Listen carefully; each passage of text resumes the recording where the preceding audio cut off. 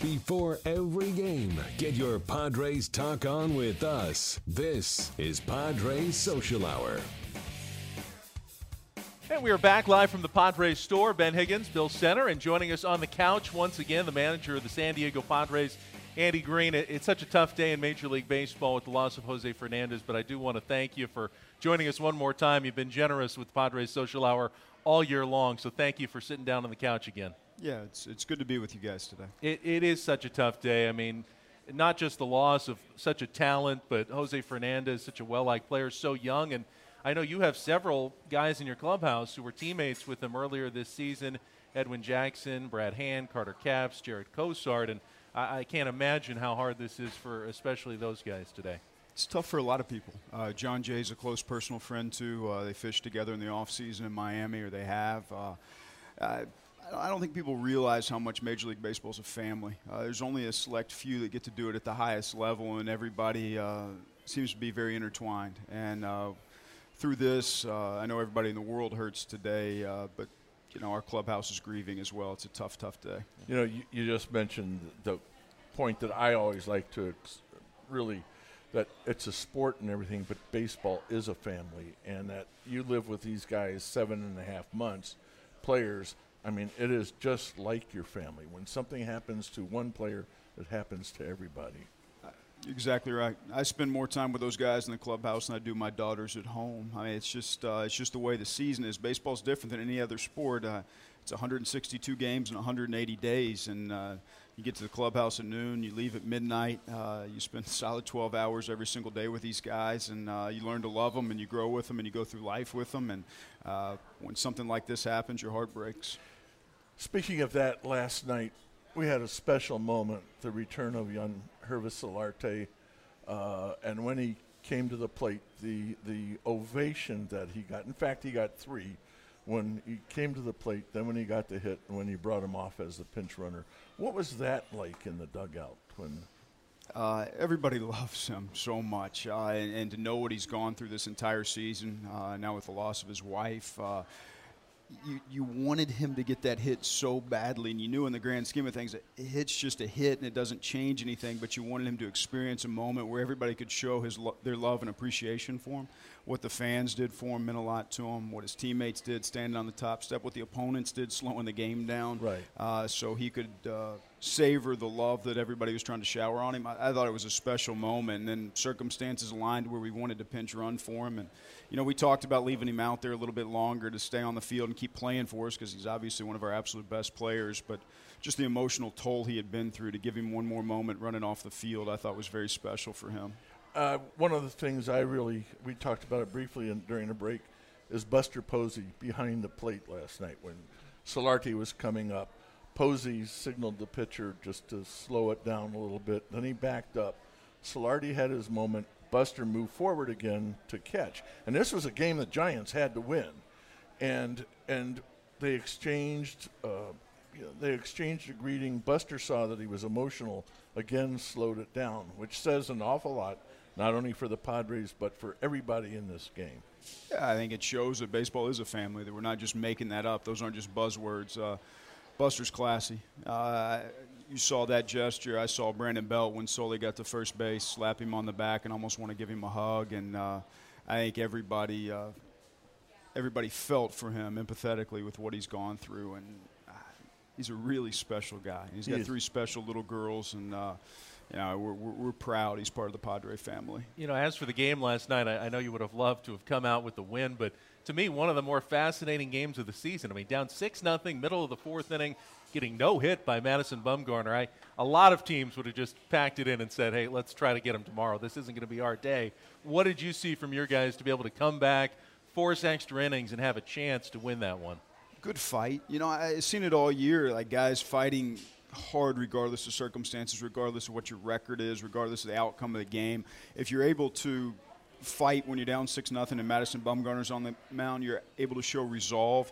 Like, that's eventually going to be the foundation we stand on to build something great here. Right now it's just a fight. In a year or two, it's going to be the victory. And I think without the fight, you never get to the victory. And without, like, coming up a little bit short, you never get over the hump. But I think it was exciting to see a guy like Manny Margot get his first major league hit in a pivotal situation, driving that 6th run to tie the game. And you saw it in a lot of the young guys coming up, Hunter Renfroe. Like, these guys got accustomed to winning, and there's something to be said for that you come up through a system and you win baseball games. You go to the PCL, you win the championship game there. You're led by Rod Barajas and those guys down there, and you get accustomed to winning. You get up in big situations in the major leagues. You come through because that's what you've done, and that's what you're accustomed to doing. So I think there's a lot of value in what those guys experience at the minor league level this year. And I think when you step back and look at it, that fight we showed yesterday, we've shown it all year. We'll start getting over the hump more consistently as time moves on. You know, they just showed a clip of Adam Rosales running the bases, or after his home run. This is a guy, to me, that if you're a young player like Schimpf, Dickerson earlier, or now the core four, as they call him, this is the type of player that you want to see setting an example for the other guys. Yeah, we've been very cognizant of who we brought in to impact the group of guys that we have here. Clayton Richard was handpicked for that. Edwin Jackson, the way he goes about his business, and Adam Rosales as well. I think I said it the other day. Somebody asked me about the way he plays, and I said if I had a son, which I couldn't figure that part out. I had a bunch of daughters. But if I had a son, I'd take him, and I'd show my daughters too, like, hey, if you're going to play baseball, that's the way you play the game, with that passion, that energy. I think if for every dad sitting in the stands with their kid, that's point out Adam Rosales. That's the way he plays baseball. There's an infectious joy. There's life, and there's the way you want it played. And Rosie does it that way, and we love having him around because of that. There's love in this game. I mean, there's absolute love for the game in this game.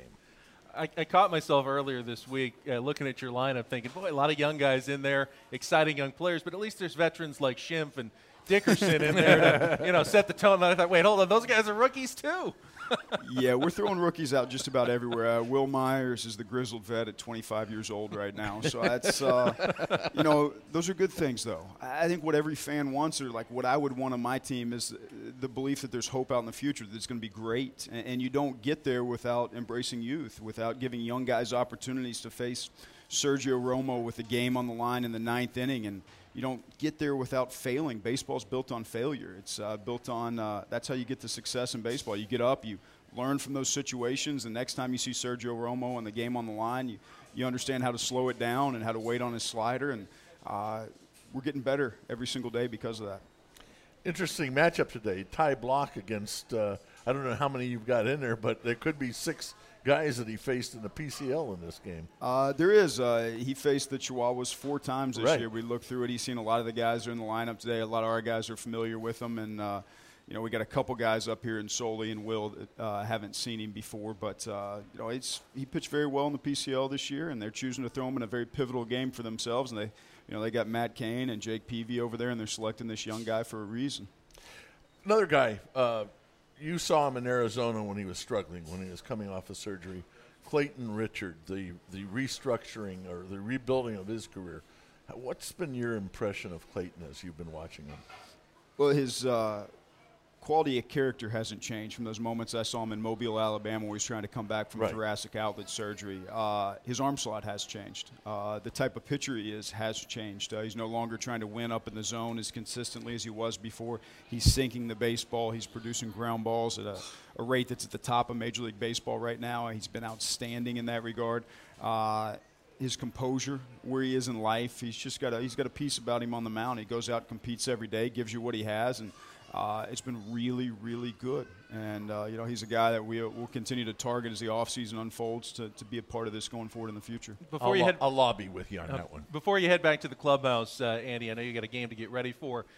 Before the season ends, you're heading to Arizona next week. We're seeing a lot of the young major leaguers right now, but the instructional league's going on in Peoria, and you've got a ton of the top prospects with the Padres. What are you going to look to see when you get a chance to head out there? And then, of course, they're going to be here at Petco Park the week following the season for a little bit of a display.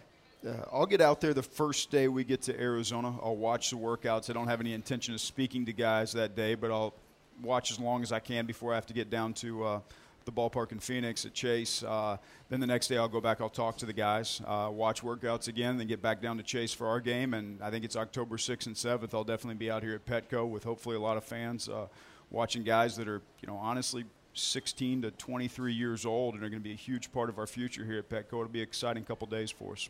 All right. Well, Andy, good luck today against the Giants. Get that series split, and it's been great having you in the Social Hour couch all season long. Appreciate it. All right. Thanks, Ben. Bill. All right. We will get Bob Scanlon back in the chair. First, want to remind you, don't miss the last Padres home series of the season. Padres taking on the Dodgers September 27th through the 29th. Check out one more game under the lights at Petco Park. Get your tickets today at Padres.com. We'll be back with more Padres Social Hour in a moment.